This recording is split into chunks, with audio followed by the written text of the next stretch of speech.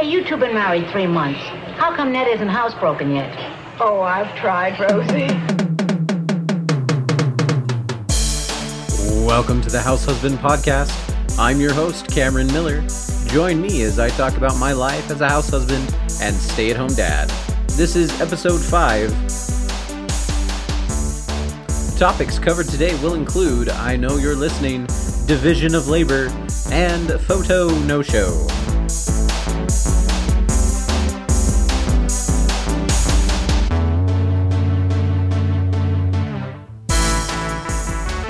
All right, everybody. Thanks for coming back. This is, of course, the House Husband Podcast.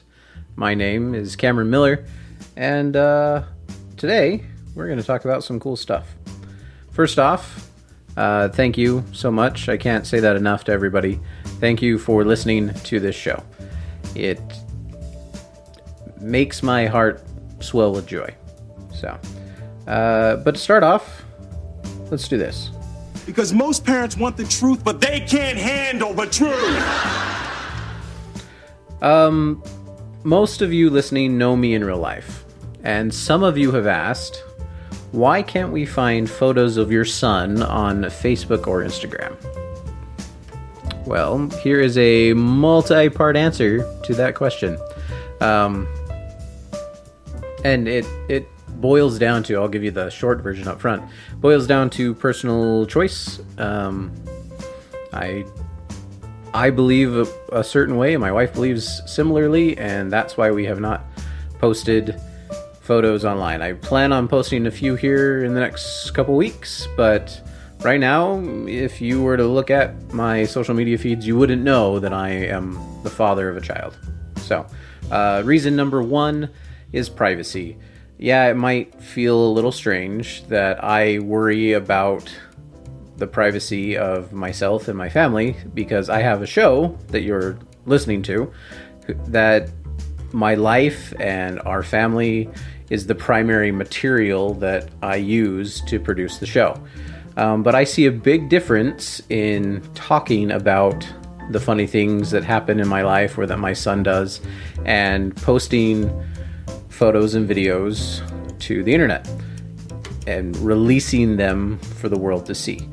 Even if you have your social media settings such that only select people can see your feed, once something is posted to the internet, you should assume that it's A, there forever, and if it's on the internet, then B, somebody can and probably will see it. And you don't have control over who that somebody is. And I don't know if you've been on the internet lately, but some of the folks out there are not awesome. So that's reason number 1. Reason number 2 is burnout. We all know the type. A happy mom or dad just can't stop posting pictures of their precious little one. And I'm not trying to shame anybody. Post as much as you want or as little as you want. What I don't want to happen is that there are so many pictures hitting my followers' feeds and they're getting so many notifications that they stop caring when I post stuff because it's probably just another baby pic and I've seen a billion of those. So I know that people get burned out when they see hundreds of photos. I know I do, and I've talked to other people that feel the same way. So reason number 2, burnout. Third reason is the future. I don't know how my posts could affect my son's future. Potential employers, future girlfriends, spouses, probably just one spouse, hopefully, I don't know, maybe he'll get divorced 9 times, could formulate a bias based on what they see on the internet. And maybe the photos I'm taking when he's small and in the bathtub and running around that I think are super cute are not the things that he wants them to see right off the bat. So, trying to think about the future. So that's reason number 3. Reason number 4 and 5 get a little dark. There's this thing out there called digital kidnapping. If you haven't heard of this and you have kids, you need to look it up. There are some scary people out there, and thanks to the internet, they have even more dark corners to lurk in than ever before. And I'd like my son's image to not be in those dark, scum-filled places. So I'm not going to go into details here, but if you have kids, and you don't know what digital kidnapping is, look it up. You'll be horrified, but that's the world we live in. So, reason number 5 is real world danger. I worked for a number of years in the financial industry, and we had a lot of training on how to protect people's identities because I had access to all the personal information I could ever want. If I was a bad guy, it was right there on my screen every day at my fingertips. I could do a lot of harm with that data. And there's people out there that want that data. And one of the things that they taught us about is how a person only needs a few things to start getting your information out of corporations, out of your bank, out of these supposedly very secure places. And the really scary thing is that a lot of us put those few things that we need right up on Facebook or on Twitter or on Instagram.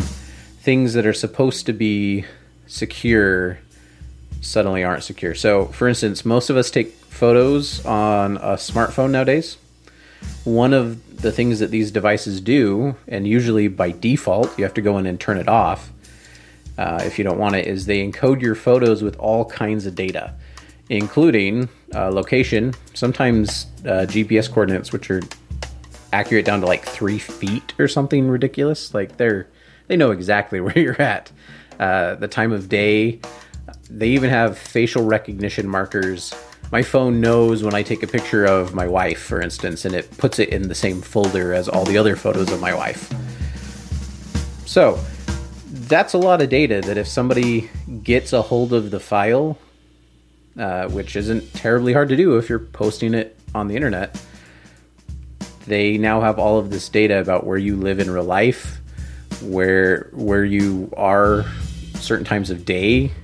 So now your schedule is known. So combined with that data, clues that are often unintentionally in the background, like your house number or a street sign or your kid's school, smart people but bad people can get all the information that they need, and these predators could potentially find my family in real life. So for those 5 reasons, privacy, burnout, the future, digital kidnapping, can't talk tonight, and a real world danger, I choose not to post a lot of pictures in general of myself or my family on social media. Now, I didn't share this to freak anybody out, just to simply explain why, if you are following me, you don't see pictures of my son. I just haven't put him out there for the reasons aforementioned. If you feel differently about posting pictures online, that's fine.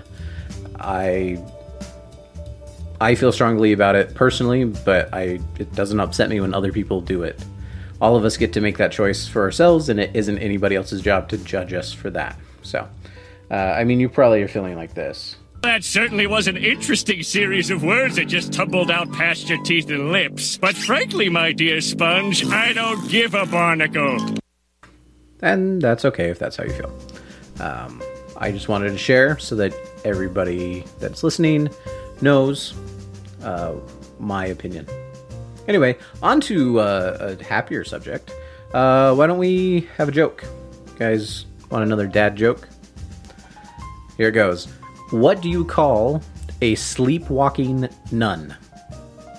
You ready for it? A Roman Catholic.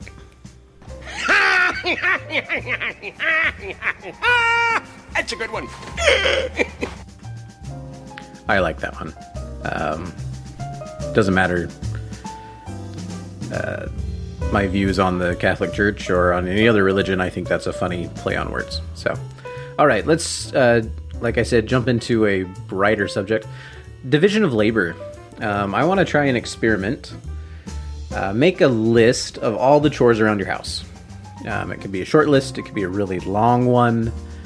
Now think about who around your house normally takes care of that chore. Be honest while you're doing this. Sometimes there's chores that I want to think are 50-50 split between my wife and I, and they're probably not. She's handling the lion's share of several. But if you are like my wife and myself, you'll probably find that some division of labor exists between these various chores that have to be done. It's probably a good thing. One person shouldn't have to do everything all of the time. That would be very oppressive, and we won't go into that. Now that you have this list, what I recommend is looking through it and asking, why does she do that and I do this one? Kind of label who does what. My wife and I, most of the time, make these divisions of labor without actively communicating about it. For instance, I load the dishwasher. She unloads it. I don't know why. We didn't talk about it. It just happened. We're 9 years into our marriage. Well, almost 9. 9 years into our marriage, and I load the dishwasher and she unloads the dishwasher. Can't tell you why. So, maybe those things happen to you too. Now that you have your list and you've gone through and marked everything and thought about it and maybe had a few revelations already, find one or two things on the list that for whatever reason are the other person's quote-unquote responsibility. And I want you to do them instead. So, if we took the example of my wife and I and the dishwasher, I would unload the dishwasher as well as loading the dishwasher. This isn't a swap per se. I would just jump in and do the thing that I normally leave for her, or that she normally does first before I even think about it. I jump in there and I do that thing. Don't tell the person that you're going to do this. Just do it. Preferable to do that before they get a chance to think about it. You know, if they go to do the task and it's already done, that would be ideal. So, chances are it won't take you much extra time to do this, but the impact could be enormous. Try it out for a week. Take a couple different things each day, or do the same things for the entire week. One or two things is all. And let me know what happens. I'm curious to find out if the results that you get are similar to what happens when I do this. Sorry, I had to cough there. All right, so that's an experiment that I want everybody to try, okay? Love of chocolate, you must love chocolate. Everybody loves chocolate. Say you do. Say it. I don't know why that's in there. I just have it. But it does point out to me as I'm looking at the WAV file of this lovely recording that I need to spend some time and fix some of my audio files, because my voice is loud. The audio file I just played was very quiet. So, and I still don't know if the background music is where I want it yet. So, still some tweaks to happen, which leads me to my next topic, which I have to start with this.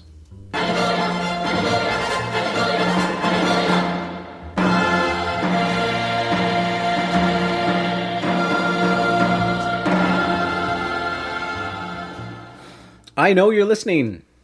I have proof. Thank you, everyone who has downloaded the podcast.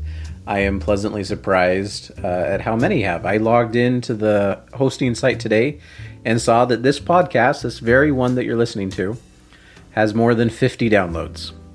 Okay, that might seem like a small number, but it sincerely filled me with joy. So thank you. Please keep listening. Tell your friends. I would also love to hear from all of you. I know you're listening, so this is your chance to talk back to me. Send me ideas for the show. Tell me what you think of the show so far. Disagree with me on any topic. If you think the jokes that I tell are terrible, tell me. If you think that my opinion on posting photos to social media is total bullpucky, tell me that too. Anything you want to say. Whatever you want to say, I want to hear it. With that being said, if you would like to contact me, you can email househusbandpodcast@gmail.com or find me on Twitter at Cameron W. Miller. The show is at Podcast Husband on both Facebook and Twitter. As always, a special thank you to my wife. She is amazing, and I want to just thank her for giving me the opportunity to be a dad and a husband. I couldn't do any of this without her. That's it for tonight, everybody. Remember to hold your loved ones close. Until next week, folks. Have a great night.